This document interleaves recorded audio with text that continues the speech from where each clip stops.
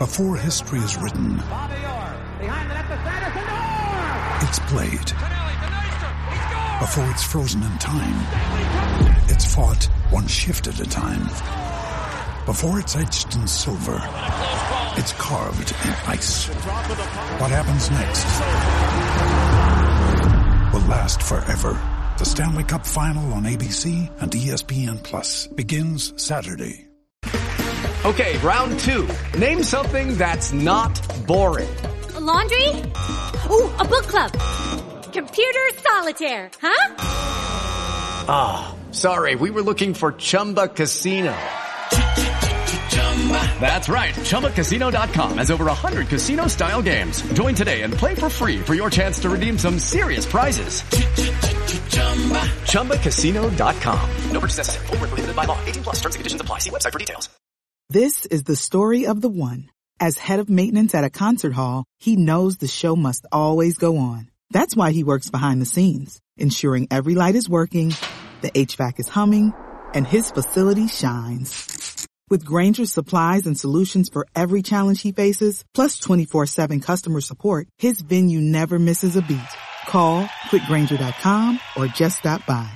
Grainger, for the ones who get it done. Hi there, I'm Brian Abana, and you're listening to the Mall Over Codcast.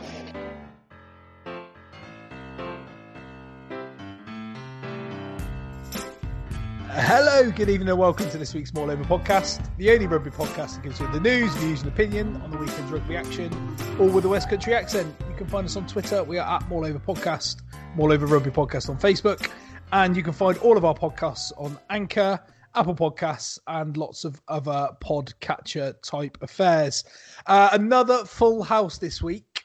Ben, Phil and Doug, good evening, gentlemen. Evening. Now then. You all right, Ben? Yeah. Ah, good. Thought I'd missed my chance. Well, you're going to get plenty of chance this evening. That's if you can get a word in edgeways, because pretty angry. You might see on Twitter on Saturday. Are absolutely hanging out their arses, aren't they? Yeah, that's true. I mean, if I lose my trail of thought at any time, it's because I've had approximately 3 hours sleep due to the Super Bowl, which was decent. Right, let's not talk about rugby. Let's first of all briefly mention France versus Italy. First game of the Six Nations, Saturday afternoon. How excited, Ben, do we get about the French, or do we have to level it off and say Italy were pretty damn terrible? I think you can get excited about the French. Some other games this weekend, which we won't mention, have shown it's not that easy to score tries. When they were given the chance, they took them. I just thought Italy were just, as they've been for so long, they would have a good piece of play, but then do something daft. Either get turned over or give away a penalty. And then their defence just wasn't organised enough to regroup, and it would cost them time after time. One try was off. They turned over in their own 22, two penalties, and down in the 22 and France scored. But to be fair to Italy, the new 10 had a few flashes where he looked decent. Garbisi. Yeah. Montejuani looked quite good, didn't he? Yeah. You know, that famous Italian heritage name. Other than just one really bad pass that cost a try, I thought Varney well at scrum half, and they were just outclassed by France, really. And there's no disgrace in that at the moment. And a couple of those tries were really easy. The one Dulan scored was just almost odd. There's just no one in the way to stop them going through. I'd be more enthusiastic about Italy than I was this time last year, because at least they do look like they've got a little bit of threat. They did score a really good try. But I think we know France are a good side, especially with Dupont. And And I think they're probably odds-on favourites now, aren't they? They'd have to be. Oh, definitely. I think the good thing about Italy was they did show a bit of flair, a bit of excitement, a bit of want to do something different rather than just kind of keeping to core skills which they're not good enough at. They tried to add a bit of an extra element. They had what looked like a fairly decent try to me, disallowed for a forward pass. They looked dangerous at times, but yeah, it's hard to say too much about the influence this has on the Six Nations, other than France looked good and Italy might pose a little bit more threat at some point. Yeah, I mean, they carried hard that first half an hour. The likes of Negri and the number 8, was it Lamaro? Is he the new? Yeah, the new number 8. They carried hard through the middle, and Negri, for one, he was always making holes. But they seemed to be getting in each other's way as they were trying to move the ball forward. Once they'd found the hole and punched it through, they were almost tripping over each other. The big lock as well was another one that was that I thought had a decent game. I can't remember. Speradini, that might have been Speradio. That's Lazzaroni, that's the one. I mean, I'm just firing Italian names out now. Russ Butcher's names of pasta.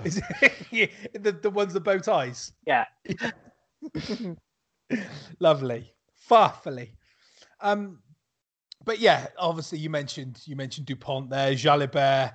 I was impressed by Villiers, who has had a bit of a road, a bit of a journey to get to where he's been. But all over the pitch, they offer a threat. They carry hard. They've got big guys in the middle. Fiku, is now starting to become the player I think everyone thought he was going to be. Now he's found that position in the centres and made it his own. He's shifted along the back line a bit, hasn't he, Fiku, throughout his France career. And the likes of Thomas, and Dulin, and obviously Villiers, and that's without Vakatawa, Rates. Lots of quality they've got to come back in as and when. It's hard to look past France at the moment for running away with this tournament, and the fact that they have to go to Twickenham, I think, is neither here nor there, because we'll come on to that in a bit. And you could almost have predicted France becoming a good side when you take the flair of France and the traditional ability to make something out of nothing, and then you put it behind a defence drilled by probably the best defensive drilling coach in the last 20 years. Yeah. Let's not beat around the bush. The reason they're good is because their system is good. They've got a well-run domestic league with a structure in place that actually fosters 2 professional leagues that can churn out players. Yeah, but they've had that for 10 years. Not to the extent that they've got it now, but I do think you look at they're supporting 2 fully professional leagues. There's even professional teams in the 3rd tier of rugby. If England could pull their finger out and get 4 or 5 blokes at the top that could run a league, would be maybe able to compete with their level of output. I think they're only going to get stronger, and I think they'll be the ones that actually move forward and compete with New Zealand. We saw that in the autumn, didn't we? In the final of the Nations Cup, where France basically turned up with a 4th string and still gave England a bit of a fright. And the strength and depth that they've got now, and they've also got players that aren't afraid to play. There's no way on earth France are kicking with ball in hand with a 5-man overlap. Yeah, I mean, let's get on to that, shall we? I mean, did you see the overlap for the first French try though? Which one was the first French try? Was Cretin, I think it was, scored under the posts. Yes. Yeah. But there was, I think, 11 Italian defenders on the blind side. Yeah, after about 5 minutes or whatever it was. Yeah. Yeah. Bad times for Italy. But, hopefully they can improve and they can put something together, come up with a result as they move through the tournament.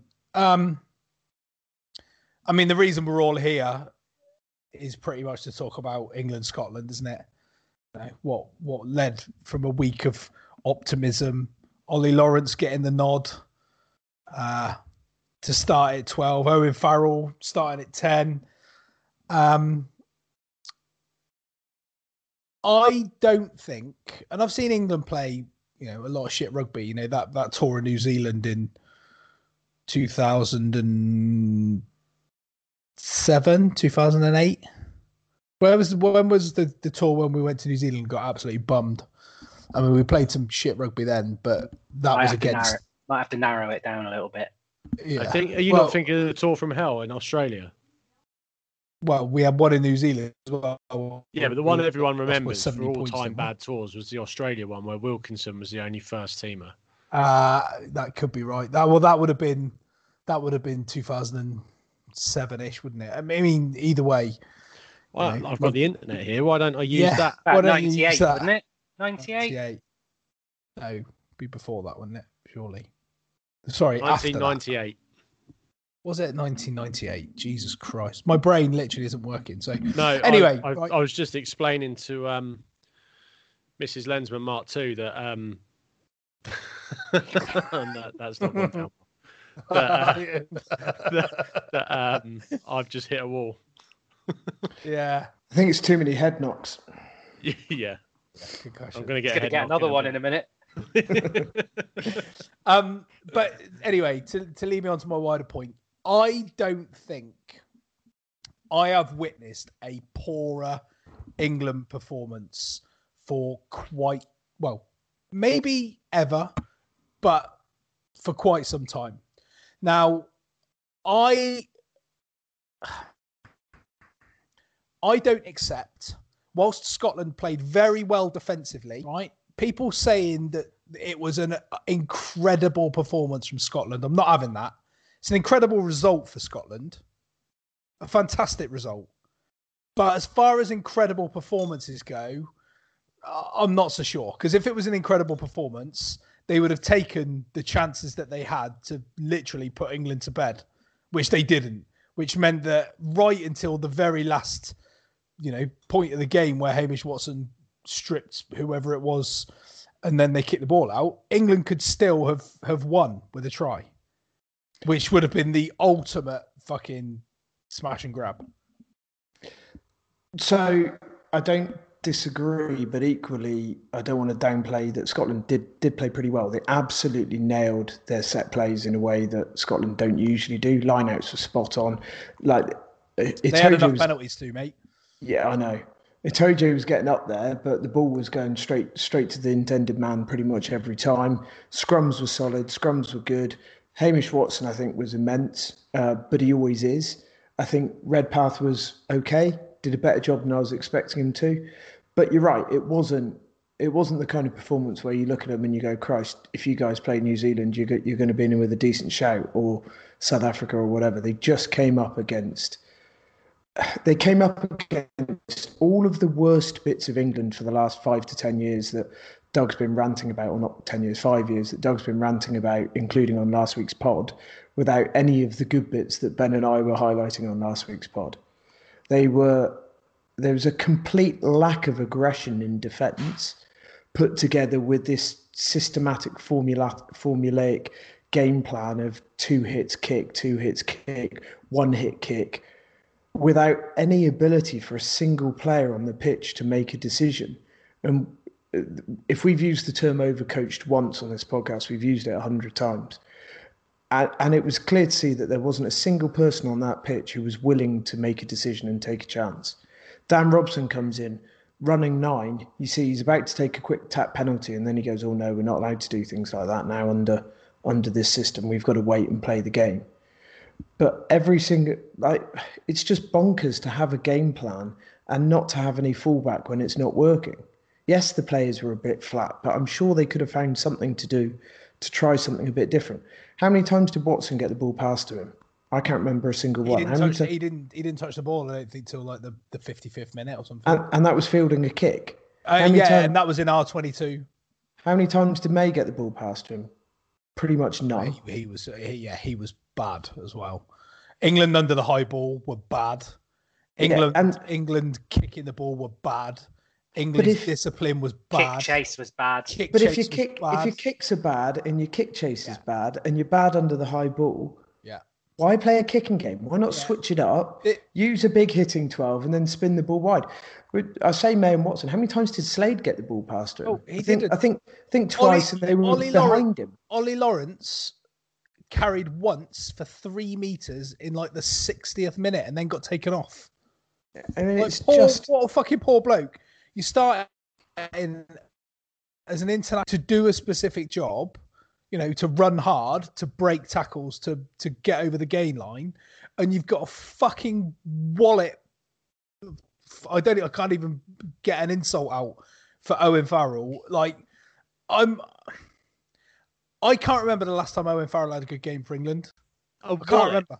I was going to say a sausage wallet. I was going to say I don't know what I was going to say. A fucking walloper. I got confused between walloper and something Wally else. and fucking all sorts of shit. Anyway, when was the last time Owen Farrell had a good game for England? We're playing this kick strategy, which we talked about in the autumn. We talked about it last week. We kicked a lot. We kicked against Italy in that last game of the Six Nations, and it didn't really work. I think the execution of the kicking was poor. We're trying to box off of 9, and Ben Youngs, it's a well-known fact, Ben Youngs is not very good at box kicking. We've highlighted it and mentioned this on several occasions, yet they still persist with doing that.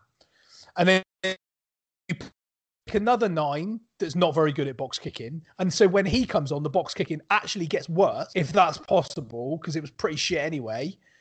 And then you've got Owen Farrell playing at 10, who doesn't want to use his centres, even when we've got like a 5-man overlap, and he tries to kick it. Now, that to me is absolutely inflexibility of game plan. Good players, and Owen Farrell is a good player. He's arguably one of the best in the world in that 10-12 position. But it's almost like now he doesn't know what he is. Is he a 10? Is he a 12? Because he did not manage that game at all well in the weekend. Well, I think James, our friend James from Rugby Saracens, I think he probably had it right when because he's been saying for weeks they shouldn't be playing any of the Saracens players.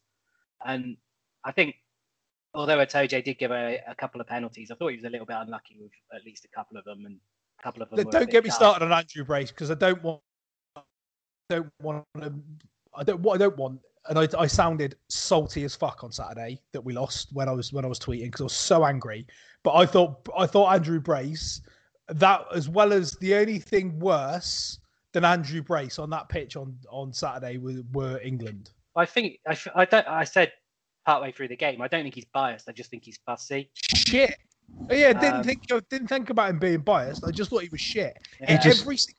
Every breakdown. When we had the ball at the breakdown, or when they had the ball at the breakdown, he had his eyes lasered in on Itoje. How many times did you hear him say 4, step back 4, step back 4? Just looking at Itoje and looking at the midfield. When it was the other way around, he didn't say anything to Scotland. And Itoje was behind the ruck. He wasn't even, a lot of the time, he wasn't even anywhere near offside. So he was laser focused on him. That Itoje penalty just before, just under our posts in the first couple of minutes, I think that's a fair enough call. Itoje was being a bit lazy there, rolling away. But the penalty against him after he charged down the box kick from Ali Price, ran through, got the ball, got tackled, and then repositioned himself and put the ball out there. That was Johnny Hill for sealing off, wasn't it?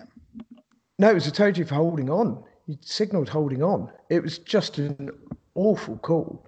But that's just a really frustrating one, because it's basically rewarding Scotland for bad play. Exactly. And what really frustrates me is the fact that if you watch the last half an hour, every single breakdown is 3 Scots going in off their feet every time, not supporting their own body weight, and never get called for it. You can call a penalty at every single ruck if you wanted to. The referee could legitimately call a penalty at every single ruck. So then he's choosing. Sorry, Ben. He's then choosing to penalise England more than Scotland. But go on. he could have given us 40 penalties in the second half, and it wouldn't have made any difference. True. But yeah, what I was I got sidetracked by Itoje, but the other Saracens players that weren't anywhere near what we're used to. We've spoken about Farrell. Billy was non-existent. George, his line-out's usually really reliable, but I thought Karen Dickey looked better when he came on. And we'll probably get on to Daly in a minute. But, James has been saying for weeks that they should all be rested with the exception of Itoje, and I think he's probably right. We're saying England have got a kicking game plan, which they do, but I can't imagine the game plan for any moment is to kick it right down the throat of a player with no kick chase, which is what Stuart happened Hogg. twice. Stuart Hogg's quality. Yeah, in the last 5 minutes, that we were pressing into their 22 twice and just kicked the ball straight down someone's throat. There was no chase. Just that can't be any kind of plan that anyone's got. So I think just their whether you guys are right and they're over drilled and they're just doing the same thing over and over again, or whether the Scottish defence got into their heads because their line speed was excellent, whereas ours wasn't nearly what it was. We said about the kick chase was bad. When we got into the air, normally 7 out of 10 times our back three chasing kicks will field them, and I don't think they caught one clean. The chase was bad, so the Scottish back three were making some really great returns, and they outkicked us, even though we were kicking the hide off it. It's just bad. There's no energy. I think you said that, didn't you, Phil? Yeah. But I mean, Ben, you said the Scots line speed was excellent. I thought the Scots line speed was what you'd expect from international rugby. They came up as a flat line at a reasonable speed. It wasn't like World Cup semi-final where England were right up in the face of New Zealand every time they got the ball and pushing them back. Farrell had plenty of time to think about making a decision. He just had a fairly tight blue wall there in front of him to decide whether to go round or through or whatever. There was a time when it was Farrell who did it, wasn't he? He got the ball. We were about on their 22 and he got the ball and put a little kick through for the winger to chase straight into Stuart Hogg's hands. Yeah, that was one of the ones I was talking about. It was right just at the end. Absolutely terrible. But England's line speed, it was like Newquay Hornets second 60 minutes into a game at Bodmin in the middle of winter when you're carrying 6 stone of extra mud round with you. Well, I think it was. I want to give credit for this because it wasn't something that I noticed myself, and I think it was Tom May tweeted. He posted that screenshot we've all seen of Farrell kicking with the 5-man overlap. Yeah. But what he also said is what's just as concerning is how many Scottish players aren't in that picture, because he said they've dropped out of picture because they're waiting for the kick. Yeah. Because they know it's coming. I think the other thing that is probably frustrating is we had a chance.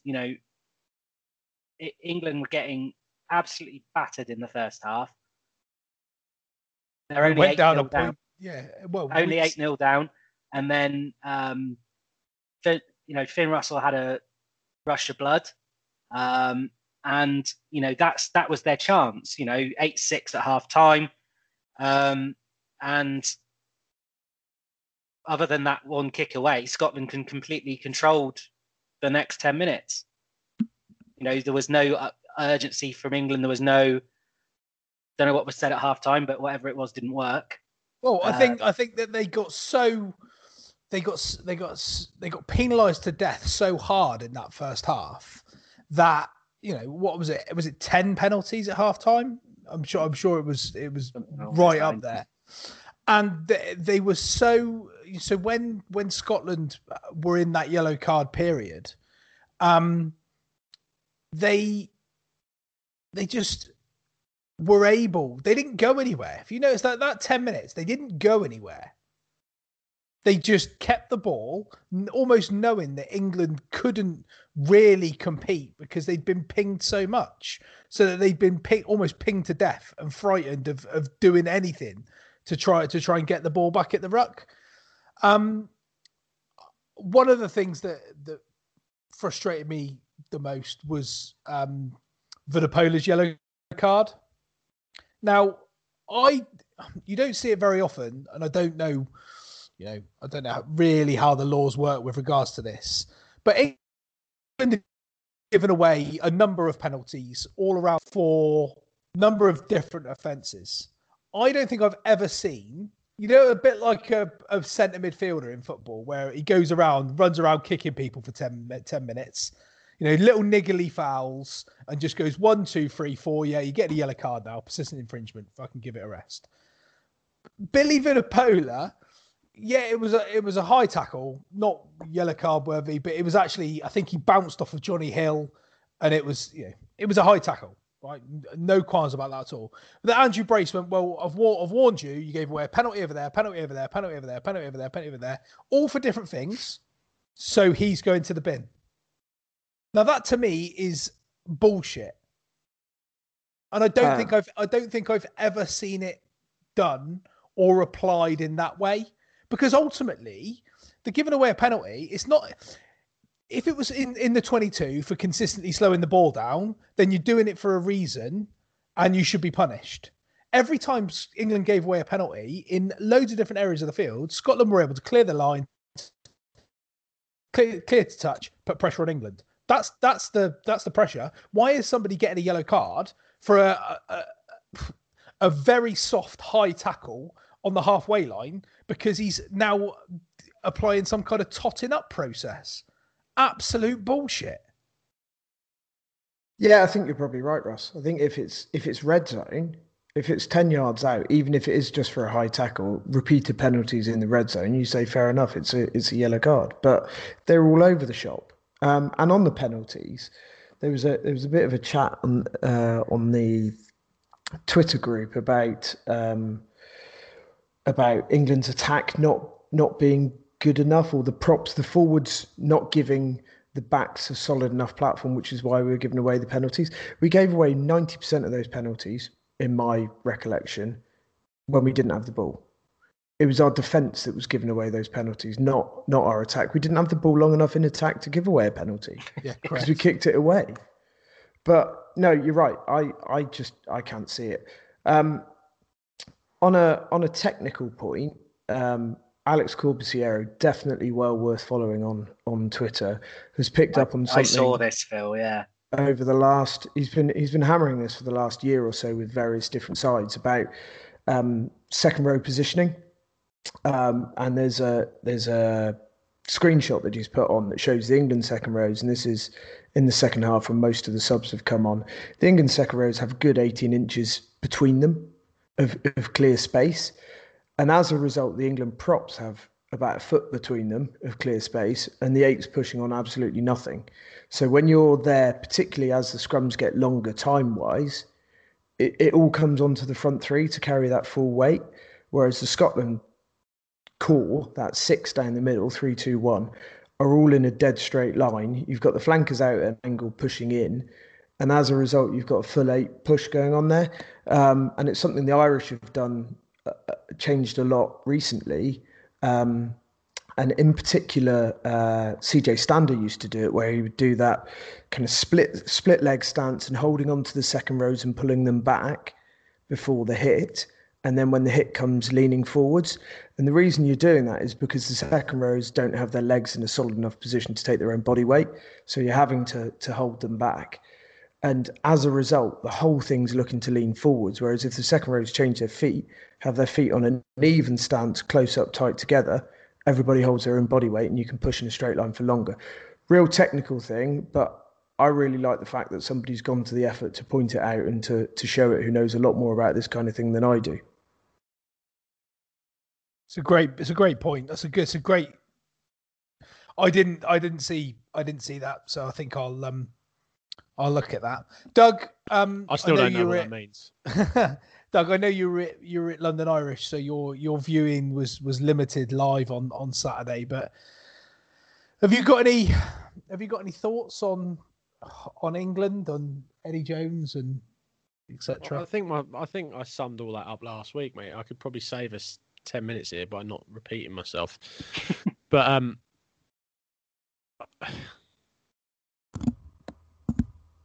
I think we need to stop thinking of Scotland as this sort of Italy, like full fat Italy, if you know what I mean. They're probably my favourite team to watch. They've got a lot of good players. You've got to remember there's players not even considered good enough for that side at the moment, like Hutchinson at Saints. Who was the... And others. Hugh Jones. You've got the guy at Newcastle, John Hardy. Gary Graham. Who probably would have been in that squad had he not have really enjoyed going on the bugle. But toot toot. I think they're just a good side, and they show what can happen if you've got players who have got a bit of spark and that want to do things with the ball. And I'm not even upset we lost, really, because I think the only way things are going to change is if we lose. What I will say is, I said this to Ben last night while we were watching the Super Bowl, if you go back and listen or read anything about the performances of England in the World Cup, even going back that far, we didn't play well in the World Cup. We had one good performance, and admittedly, it was probably the best England performance of 15 to 20 years. But we weren't that good, and I think the fact that we keep scraping out ways to finish top of these no-mark tournaments and Six Nations, and it's like when we got to the final of 2017, 2007. We beat probably the worst Australia side ever in the quarterfinals. We beat Tonga and we beat America, and even in that Tonga game, for a long time we couldn't get the job done. And I remember being in a bar in Kimagaya watching that game and thinking, and the Welsh were giving us all sorts. They were giving it all the, we want to play you in the quarterfinals, you know. So don't dress up. We're not playing good rugby. We're getting the job done, which is great, but it's not going to be enough to beat South Africa and New Zealand on a regular basis, and that's the top and bottom of it. And you can say he's doing this, they're just concentrating on defence, they're just doing X, Y. Just stop with the bullshit. Eddie Jones has got to stop with the bullshit, and he's got to pick players on form, and he's got to pick players that, you know, he's got to create a little bit of jeopardy in that squad, because I think there's so many players there, and these Saracens players are basically in an armchair. Oh, well, we don't have to play. We don't have to do anything. If we play bad, we're still going to get picked. Just rock it's up exactly England. The same problem that the England football team had under Ericsson and then later on Capello. You had a load of players, Stephen Gerrard, John Terry. Didn't matter how bad they played, they were getting picked for the next game. And I think that's sort of set in a little bit with England. There's a little bit of selection complacency going on. So before I say anything, Ben's got one of these automatic Skype backgrounds on, and he's just taken a drink, and his glass, I assume it was a glass, merged into the background. So it looked like he was pouring water from nothing down his throat. Take an example of that, Doug, and Ben alluded to it earlier. You got Elliot Daly, who hasn't played a good game for England for quite some time. But not only that, he's played some shocking games for England, and he's shown himself to be pretty lacking at various times under the high ball, pretty lacking at various times tackling-wise. His attempt at tackling Van der Merwe for their try was just abysmal. It was the kind of thing that you just, like, if a kid does it at under 15s, the rest of the team hangs their head in shame. It was just absolutely shocking. And yet he keeps getting picked. And we've got Anthony Watson, who's a natural fullback, and a glut of other wingers wanting to come and have a go. With Daly, you've got him in there because I assume the idea is he becomes a playmaker, and you're sacrificing some of the sort of natural fullback attributes for a playmaker. But he's not doing that. It's like Russ said in the France game. He was just running straight ahead into the first chaser. There was nothing other than that. And he's got a big boot. Yeah, and he's just joining the line, and it's either not getting to him or being kicked away. So you might as well pick a fullback that can do the fullbacky things. Let's look at the facts, right? We've probably got the fifth best scrum half playing scrum half. We've got the third best, maybe fourth best fly half playing at fly half. Sometimes he plays at 12 and he's not even in the he's probably top 2 or 3 12s. Then you've got a 13 who should be a 12. You've got a fullback who should be a winger who should be a fullback, a second row that should be a flanker that should be a second row, a number 8 that should have been a flanker, probably the most destructive flanker in Europe not playing. His selections are just completely bizarre. He's picking Paulo Udoka, and fair play, you've had a couple of good games at 12. He's picked him in the side with no intention of playing him ever again after this Italy match. And believe me, he'll play in this Italy match, and then that will be him gone. He selects a shadow squad, which makes absolutely no sense at all. He signs his mates to coach the team. He has picked an attack coach who has been a sevens coach for the last 15 years. Someone tried to tell me no, let me finish. That he's sucking millions of pounds out of the RFU on the regs, which is consequently having a knock-on effect for the championship, which is ruining the feeding line through to the Premiership. So he's ruining two leagues. The women's game has been picked apart and destroyed to fund the men's team. You've got training camps which are completely random and useless, but when in a time when everyone is just saying players need rest, the man is sucking English rugby dry and he's going to destroy it. Him and the people that are in charge at the RFU are going to ruin English rugby for the next 20 years if they carry on down this path. And frankly, I just want him to go away. Yeah. I made the comparison on Twitter of Eddie Jones to Jose Mourinho. And I don't know whether you saw it or whether you... Well, just... Yeah, except Jose Mourinho is actually successful. Well, he has been successful. What's Eddie Jones actually won? But it's he beat South Africa with Japan. That's it. Yeah. That's all he's done. The obdurate and the insistence on sticking with a game plan that clearly doesn't work. You know, I get the premise of playing without the ball and forcing teams to make mistakes. I get it, but that relies heavily on the kicking game being accurate. Now you should know within the first 15, 20 minutes of a game if your kicking game is going to be on point and accurate. And then you need to kind of rethink. Don't keep, like, the definition of insanity is keep carrying and doing the same thing over and over again and expecting a different result, right? You know, and that's the same as Mourinho.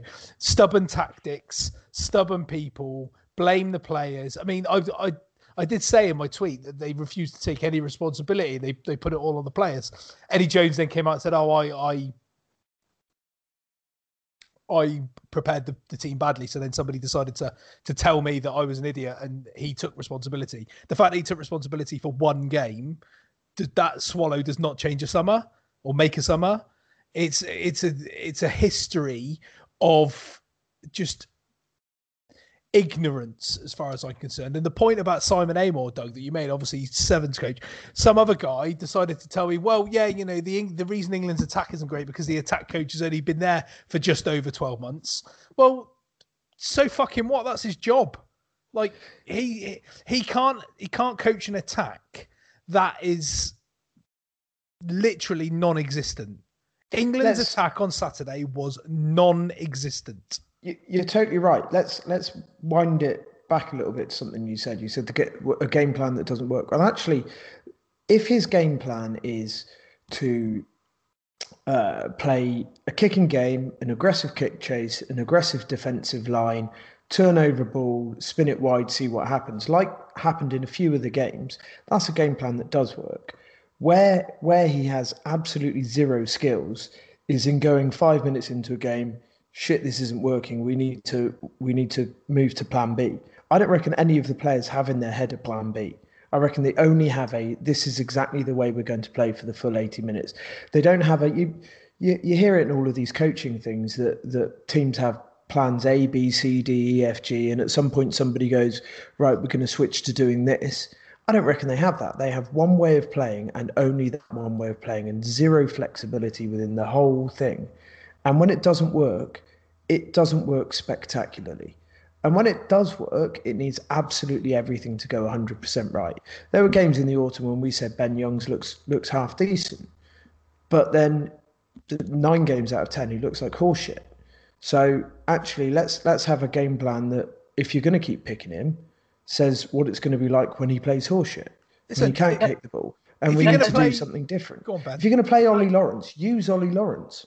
You smack him up the middle a few times and get him thinking about he's going to be getting the ball. Then you can play your kicking game because you've got that secondary threat, or vice versa.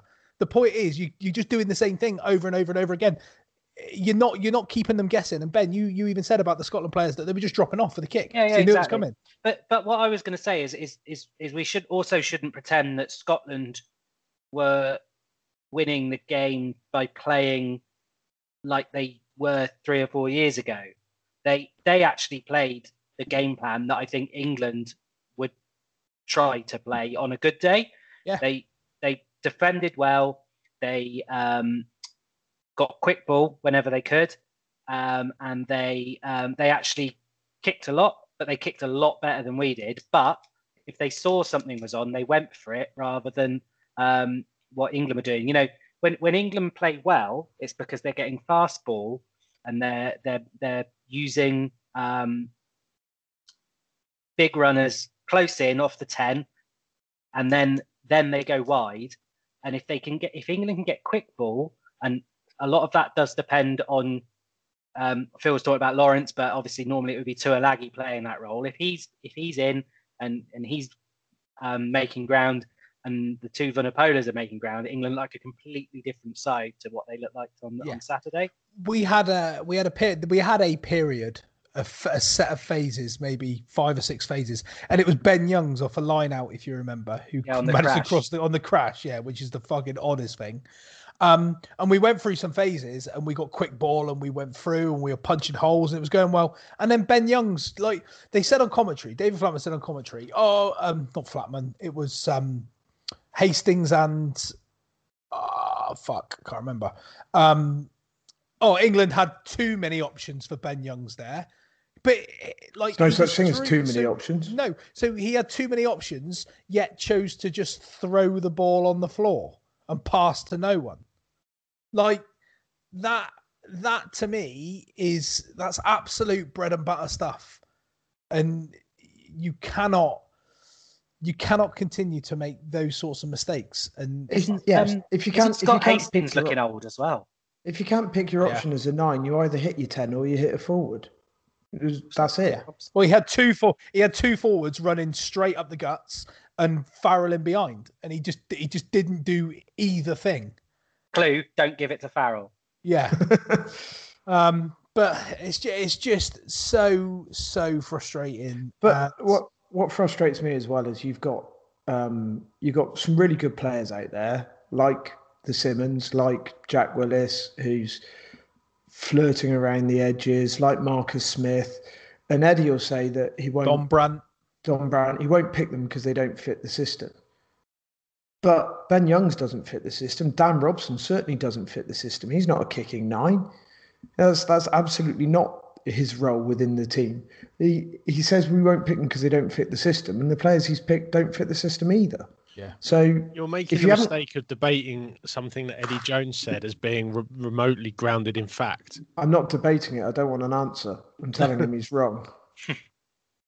He's just full of shit. He's full of shit. He's a pathological liar. He lies almost as much as Donald Trump.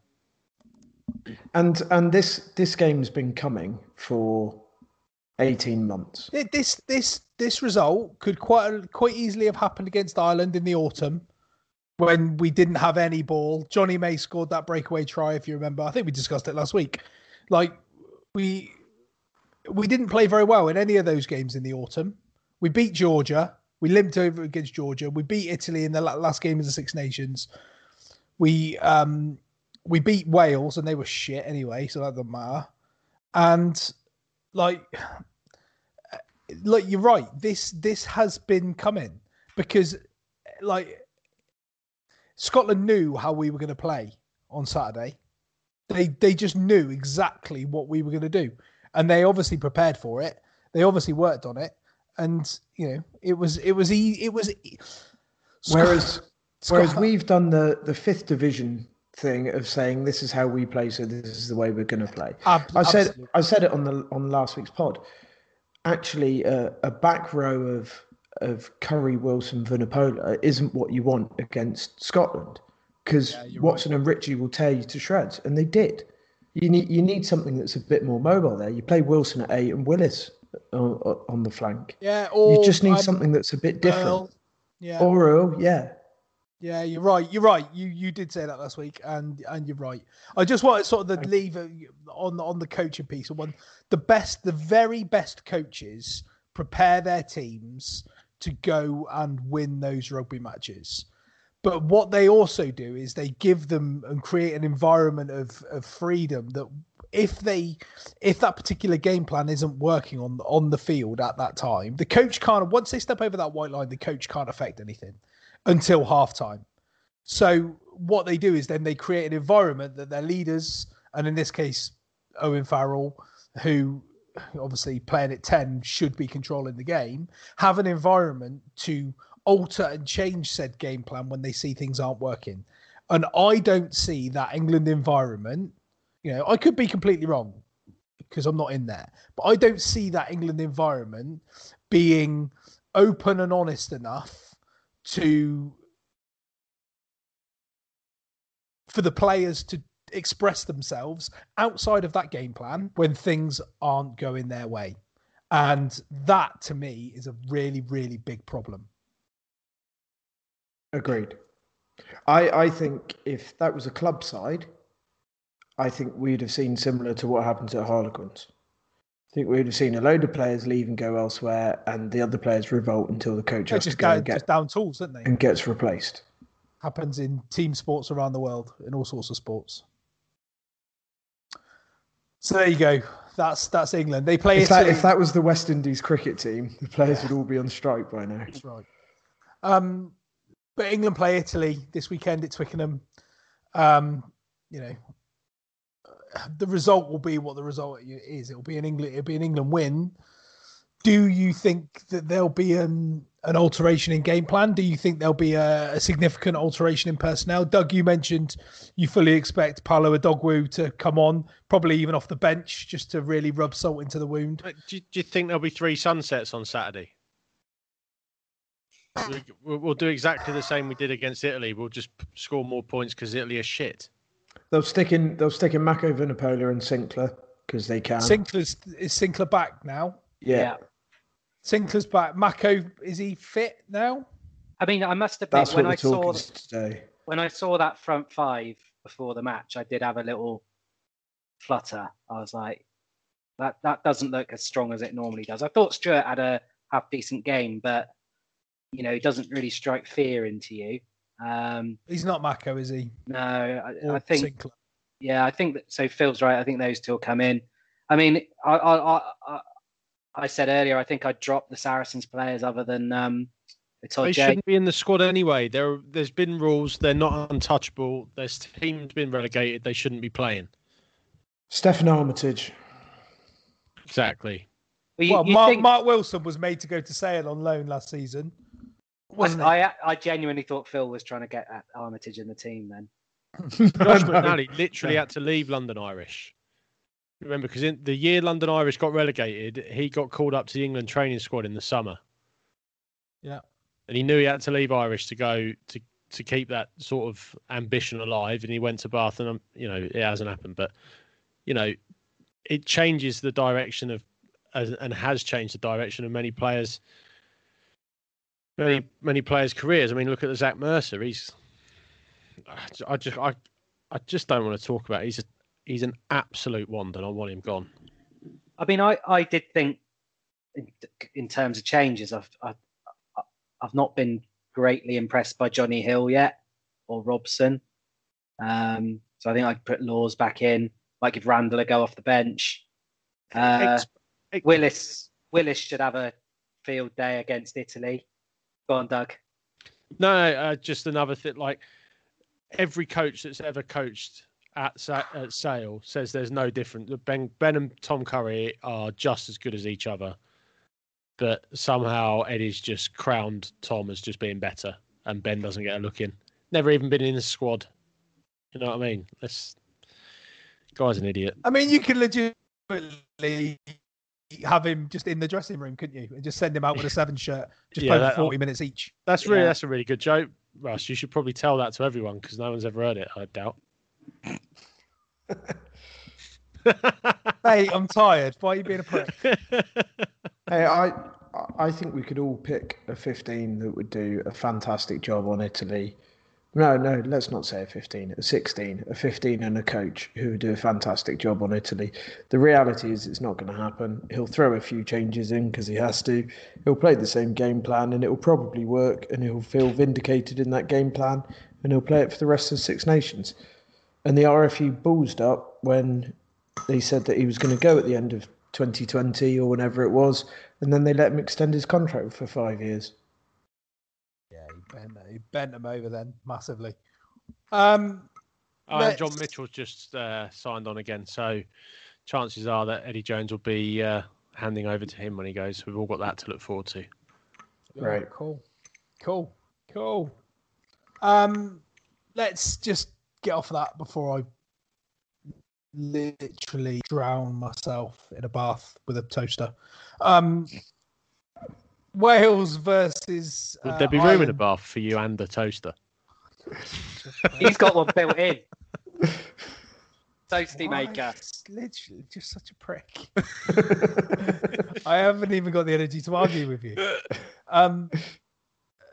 Wales versus Ireland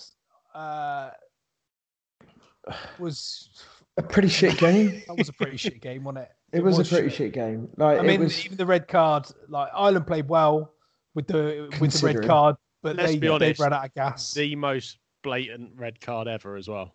Yeah. Oh, and there's people saying, "Oh, back in the days, that would never have been a red card." Of course, it flipping would. Yeah, he literally put the point of his elbow in his mouth. Yeah. I saw. Did you see the immediate criticism of Wayne Barnes because he was blindsided for the left elbow? He said, "Oh, carry on, unavoidable," because Thomas Francis was, he wasn't in the position to compete, so there was no real reason to clear him out. But he was still there, so he cleared him out with his elbow to his face. Wayne Barnes couldn't, right? So everybody was like, "How the fuck can you not see that?" One guy on Twitter said, literally, he said something along the lines of, "Well, we all at home had the same view as Wayne Barnes." Did we fuck? I'm not sure we did, man. I'm not sure we did, mate. So Doug, when you work internationals, do you sit on the ref's shoulders? Yeah, fucking hell. I was actually there, and of course. it looked bad from my corner. Which corner? From 80 The yards? idea of having the TMO is that if the referee keeps the bonkers. flow of the game, and if the TMO spots something, he'll deal with it, and that's what happened. Worked perfectly, I thought. Yeah. Dealt with them properly. Did you see where one of the Irish players fell to ground and Tipperich rang past and he kneed him in the head, like completely accidentally? No. Did you see that? I saw him knee Johnny Sexton in the head. It was Sexton, yeah. So which Sexton, I was happy about. Sexton just fell over, went straight into Tipperich's knee. Tipperich never even saw him. I bet he had a moan about that, didn't he? He was having a moan. But I as a sort of experiment, I went on Twitter and thought, I wonder if I can find one. And I did. Someone wanted him sent off for it. Tipperich was great. Yeah. Tackle he made in the 83rd minute, having played for ages, and was it Henshaw was through, and he chased him down. Yes. I thought it was an interesting game because I thought there were a lot of good performances in it. I know he's not the favourite of the pod, but Alan Wynne-Jones got through a hell of a lot of work in that game. I thought he was played decent really actually well. yesterday. First time in a while he's been decent. That must be Maybe the slap from Adam Beard has given him a kick up the ass. Jake Bull. Fucking Jake Bull. See, I told you, I'm not a fan baby of brain. North at 13, but I thought he played really well. The problem Wales Wales are really struggling for centres and wingers at the moment, and they're going to be missing Johnny Williams and Hallam Amos, and Davis is still out. Williams comes back in, but they're going to struggle to pick two centres because they haven't got two fit. Well, it'll be Tompkins has got a shoulder issue. Won't it? No, Tompkins might be injured. He's got a shoulder injury. Oh, Jesus. But I thought, to be fair to Ireland, Jamie Roberts. Once they went down to 14, I thought they played really well. They dominated that end of the first half, didn't they? And the end of the second half, because they really carried the ball really well. What was Gareth Davis doing at the end there? That was bizarre. But I thought Henshaw was really good. And, yeah, he was. Henshaw and Ringrose are very, very good, and I think they started to build a bit of a partnership a few years ago, didn't they?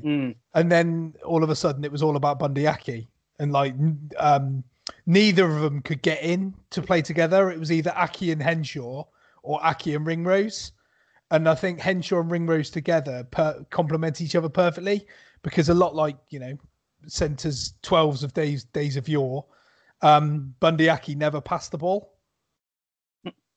Yeah, I think they liked him as an outball for Sexton when he didn't know what to do. Just give it to Aki. He'll get you a bit washed, man. He is. He is. And Murray. They're half the players they were 5 years ago. Yeah. I'd love to see Henshaw and Ringrose outside Marcus Smith. I think that would work fantastically. Don't give Farrell ideas, mate. He'll do that. They'll find an Irishman somewhere in Marcus Smith's lineage. The other guy I thought played well was Byrne in the second row. I thought he was brilliant. Byrne is he's an unbelievable player. Yeah. But they had some injuries as well. Obviously, Ryan was injured, wasn't he? And they had some interesting stuff. But fuck me. But no, Ireland did play really well. Wales, I don't know. They just looked a bit rabbit in the headlights still every time they got the ball. It looked like they didn't quite know what to do. And I think Dan Biggar's doing a reasonably good job of trying to marshal some players who don't really understand what's being asked of them yet. That's the impression I get. I jokingly say Jamie Roberts, but anybody who's watching the Mickey Mouse 14 or whatever it's called, absolutely raves about how he's getting on at the moment and says that he's the form centre in that league. A new lease of life at the Dragons. Yeah. Well, mind you, Richard Hibbard scored a hat-trick for the Dragons the other night, and they still lost. I always thought some of the criticism of Jamie Roberts was really unfair, though, because he's one of those players that he might have one trick, but it's a really good trick. But he's the best at that trick in the world. And if you're asking him to do something completely different, he's probably not going to be able to do it. But we're going back a long time now. But those Lions tests he played, he was unplayable. Jamie Roberts and George North in the centre. Nobody else is getting the ball, are they? Yeah, those are the Australia tests when we went down there and Robertson school. It was and in South Africa, But we're going back a long way. But I just thought, he became almost a bit of a joke, and I thought that was very, very unfair. Yeah, I mean, I didn't think we've criticised the Wales sort of centre options for a little while, but George North did have a good game yesterday. Johnny Williams, for all the issues he's had, and it's great to see him back playing. I don't see Johnny Williams as an international 12 by any stretch of the imagination, and he could have seen himself. There's been a bit of clamour from our Celtic brethren that he should have been sent off yesterday as well. Did you see that? Ludicrous. I thought that was absolutely mental. What camera position were you in, Doug? Were you in the corner? I was in the corner of both of Wales's tries, so I got the shot of Reece Dammit.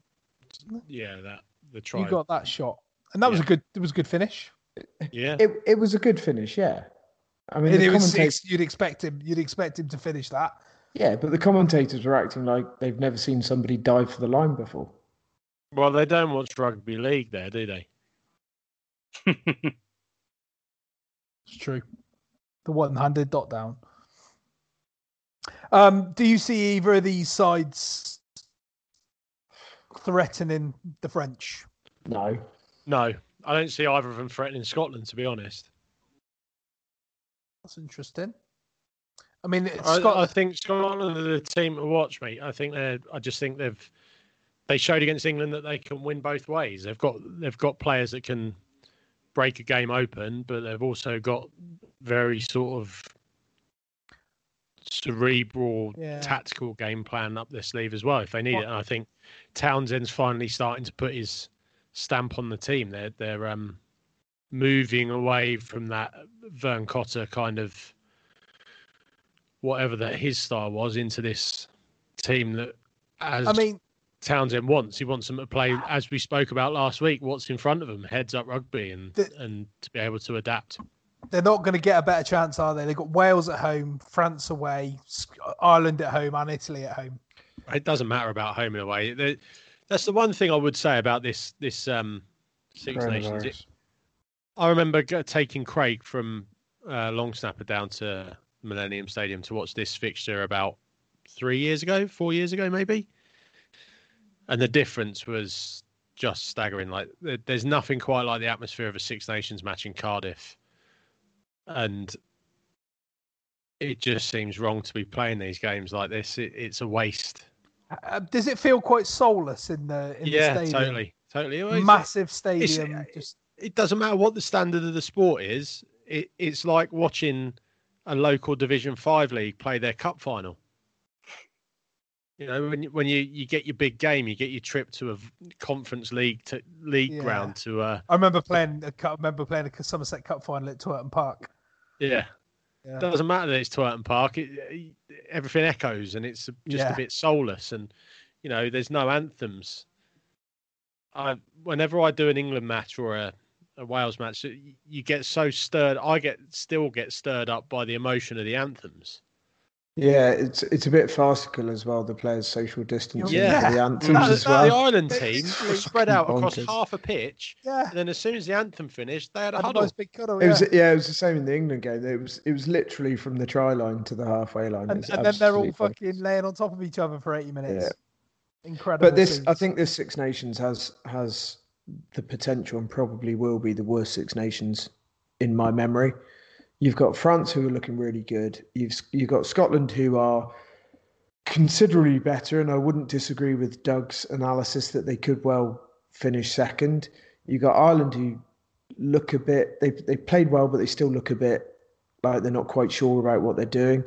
You've got Wales, who are massively in transition. You've got England, who play a dull, boring style with a coach who won't bend. And you've got Italy, who... just aren't, well, I don't know. There's signs of some regrowth, but they aren't up to scratch yet. It could be for quality of rugby, it could be the worst Six Nations in memory. I also found it really odd that when the fake crowd noise was switched off when the goal kicker was going to do place kicks. Yeah, I thought the TV the most pointless thing. The fake crowd noise was really bad, wasn't it? Yeah. Oh, it's awful. They've kind of... It's not perfect in the football, but they've kind of got it half right. But I was listening a bit to the cricket on Talk Sport. The fake crowd noise there is even worse. There was a massive cheer from the crowd after a push to the covers for no run. Pushes to covers, it loves it, doesn't it? Yeah. Brian Lara cricket.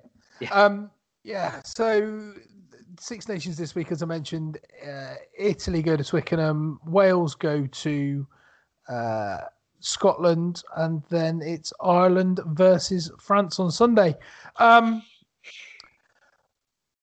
Premiership this weekend.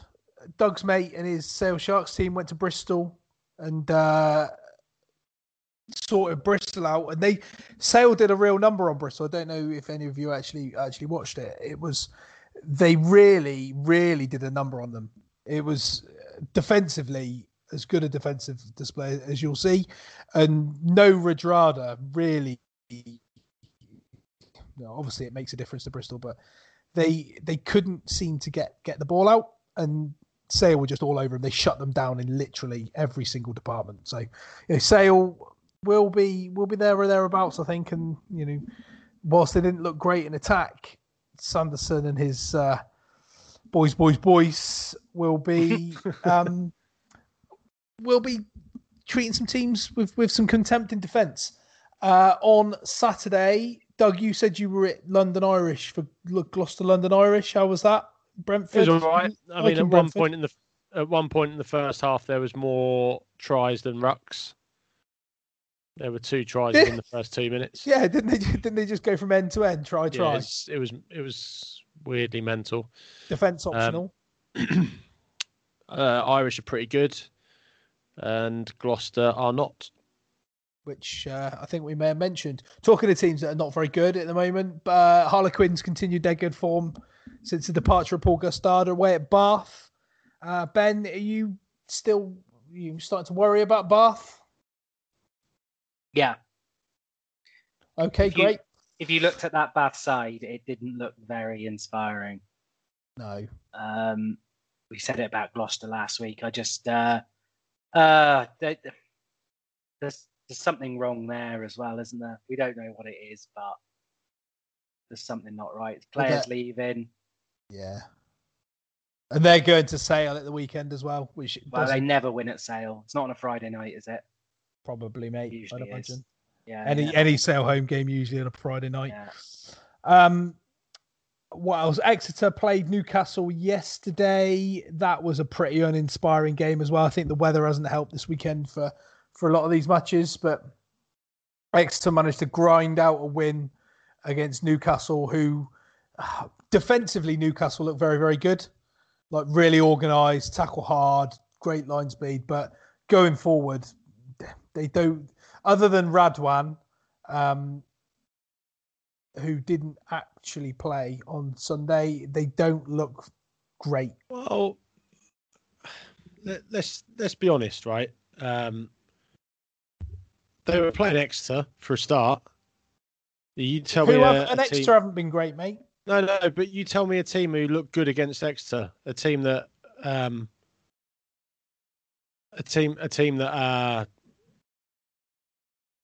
do themselves justice or impress against Exeter. Yeah. I'm not sure there are many.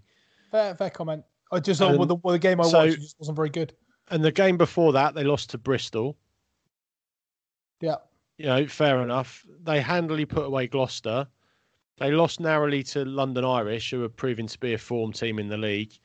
And they've beaten Wasps. So I think maybe everyone should just sort of chill out a bit about Newcastle being rubbish. I didn't say they were rubbish. No, but I've seen a lot of it saying, "Oh, Newcastle honeymoon's over," isn't it? Well, yeah, their honeymoon's over. They've lost to Exeter and Bristol. But do you know who else has lost to Exeter and Bristol? Fucking everyone. Yeah, true story. Saints got another win away at Wasps, Doug. Yeah, doing their best to be. I just think Saints are uncomfortable being good. They just need to. They can't just win. They just need to make you want to rethink your life choices every time you watch them play. Oh, amazing. And then the other game was Leicester, a bit of a tri-fest, Leicester versus Worcester. Yeah, I want to pick you up on your point about Worcester building something. Yeah. I didn't really cotton onto it last week, but you did a little bit, and now I regret it. They've massively. been building something for about 8 years, mate. They're building nothing other than a team that will just avoid relegation. Well, I think if everybody has their way, they'll be avoiding relegation permanently soon anyway. So, well, funny you should mention that, because I don't know if you know, I wanted to mention this earlier, but the rumour was that Premiership Rugby had agreed to scrap relegation for this season. Didn't know that. Yeah, but so Premiership Rugby. So I don't know if they released a statement or somebody had leaked that relegation had been scrapped for this season. But BT Sport lodged an official complaint about the rules changing, and the Premiership have gone back on it. Wow. So I don't blame BT Sport. No, I don't. It seems It's plans were for a it's 13 or ridiculous 14 club Premiership next season. which is what it should have been 8 years ago, when the other two leagues that you were playing against were 14 clubs. It should have been 14 years ago. But the vote wasn't about ring fencing. It was just for this season. But BT Sport wants some relegation in there to add a bit of jeopardy. And you can see it all. You can see it already that the clubs don't think relegation's happening, and hence Gloucester and Bath are going through fairly large overhauls of their playing squad, thinking now's the time to do it. As long as BT are paying for the rights, what they say will matter. And I can't imagine BT wanting to be involved in a league where there is no relegation, because they'll be showing matches that have absolutely no bearing on anything from about November. Which we discussed at length last season, which is what it felt like, wasn't it, when Saracens were already gone? I mean, obviously, I should be a little bit careful because about what I say and how I say it on this, but it's not a good look to be. No one listens. It's not a good look to be changing your mind halfway through a season and then unchanging it. It seems a bit rudderless. Which for PRL is par for the course, isn't it? Surely. But and I just wish like the Premiership football they've made it work for them this pandemic. They've said, right, if we're all going to be playing, we're going to play every night of the week and we're going to dominate the market. Yeah. Where's the forward vision with rugby? Well, here's why is every game happening on a Saturday? Saturday afternoon, Doug. I was sat at home in between the the France-Italy match and then England kicking off. On BT Sport, there was live German football. There was a live Premiership football match, and there was some other, maybe, I don't know, alpine skiing or fucking something on BT Sport 3. All the Premiership matches were all were on the app. So you couldn't just watch it on a channel. You couldn't even red button them. You had to watch them on the app for whatever one you wanted to watch. Now, why not have two games? Why not split those games over on a channel and go, right, 3:00, 5:00, 12:30, 3:00. Yeah. Sunday, 12:30. I don't know why they haven't done what Premiership Rugby, Premiership Football are doing. Just dedicate a fucking channel to it. Yeah, you could have. I said it this weekend about the Championship. You could have, with these Championship fixtures, the Championship could be playing Tuesday, Wednesday, Thursday. Premiership Friday, Saturday, Sunday, or the Championship could be doing Monday, Tuesday, Wednesday. Premiership Thursday, Friday. Six Nations Saturday, Sunday.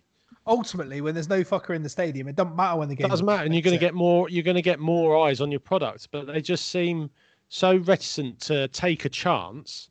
Like, what is the need to play all these games on a Saturday, other than just a lack of creativity or thought?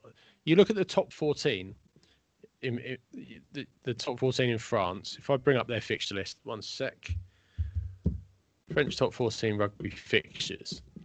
They've got games Friday, Saturday. Obviously it's Six Nations, but they play their games at all kinds of times. They move the fixtures around. So if they're going to be playing these games on a Saturday, why aren't the Premiership insisting that there's an 11 o'clock kickoff, a 1 o'clock kickoff, 3 o'clock kickoff, 5 o'clock kickoff? Yeah. It makes no sense, because you're not going to piss off the fans. They're not there. And then you might get 25% extra people watching rugby all day. That's what I mean. Just dedicate a channel to it. Like I've had personal experience of this with Forces Rugby when I tried to get involved in doing some production with them. And you can sort of say you can present ideas, but ideas only get you in the door. No one actually wants to take the chance. But rugby is in a position where it needs to take a chance, because if it don't, it's going to die on its arse, and all you're going to have is 12 clubs in the Premiership playing each other every Saturday, and it's not the same. Like the people that are running this stuff come from an era where people work Monday to Friday, and Saturday was for sport, and Sunday was your day off. And it's just a legacy thing. Yeah.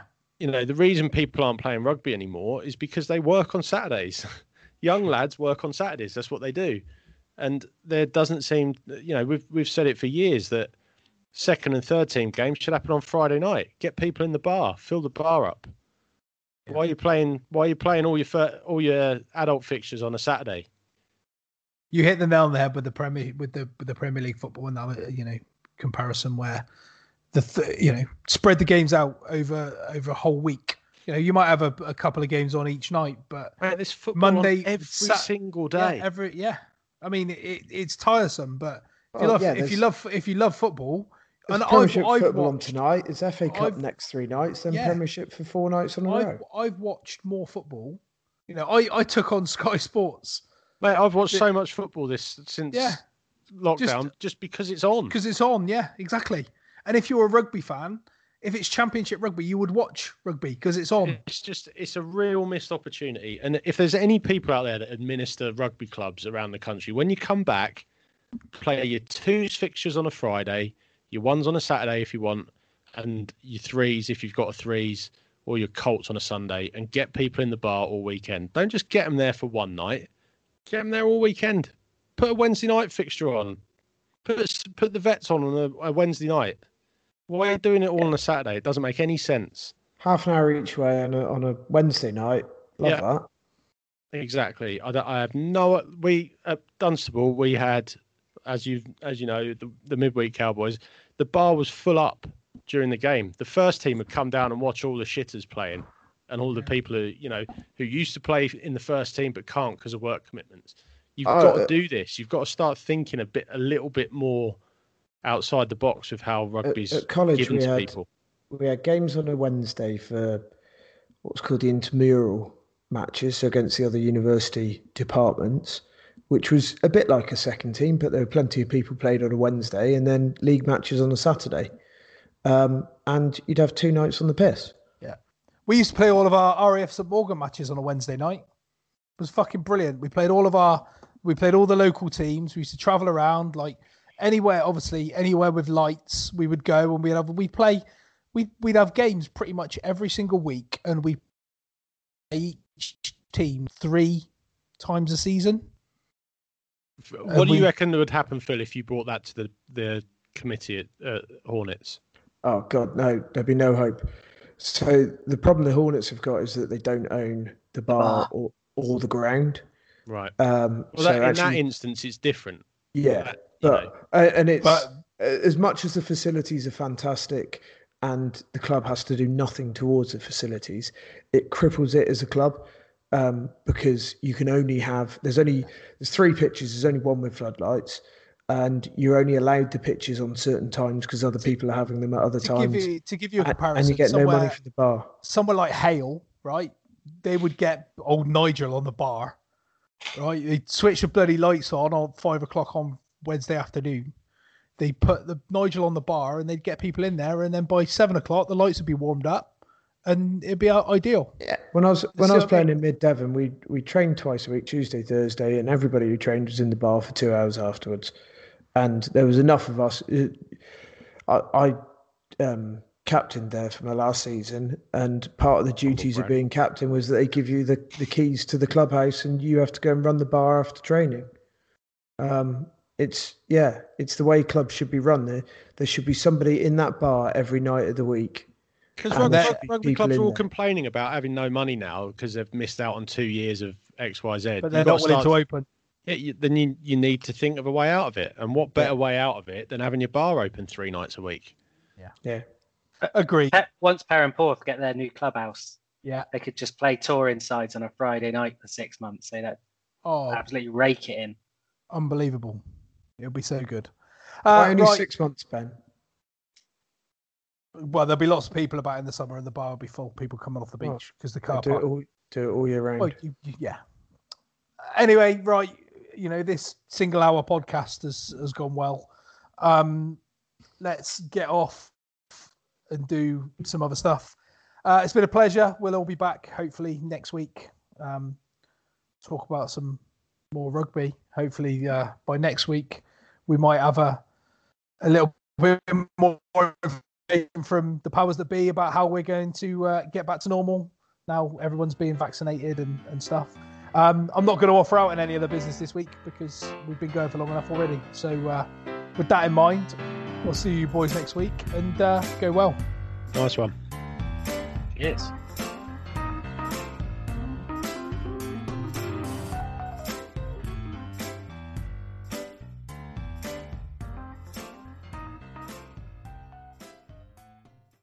Sports Social Podcast Network.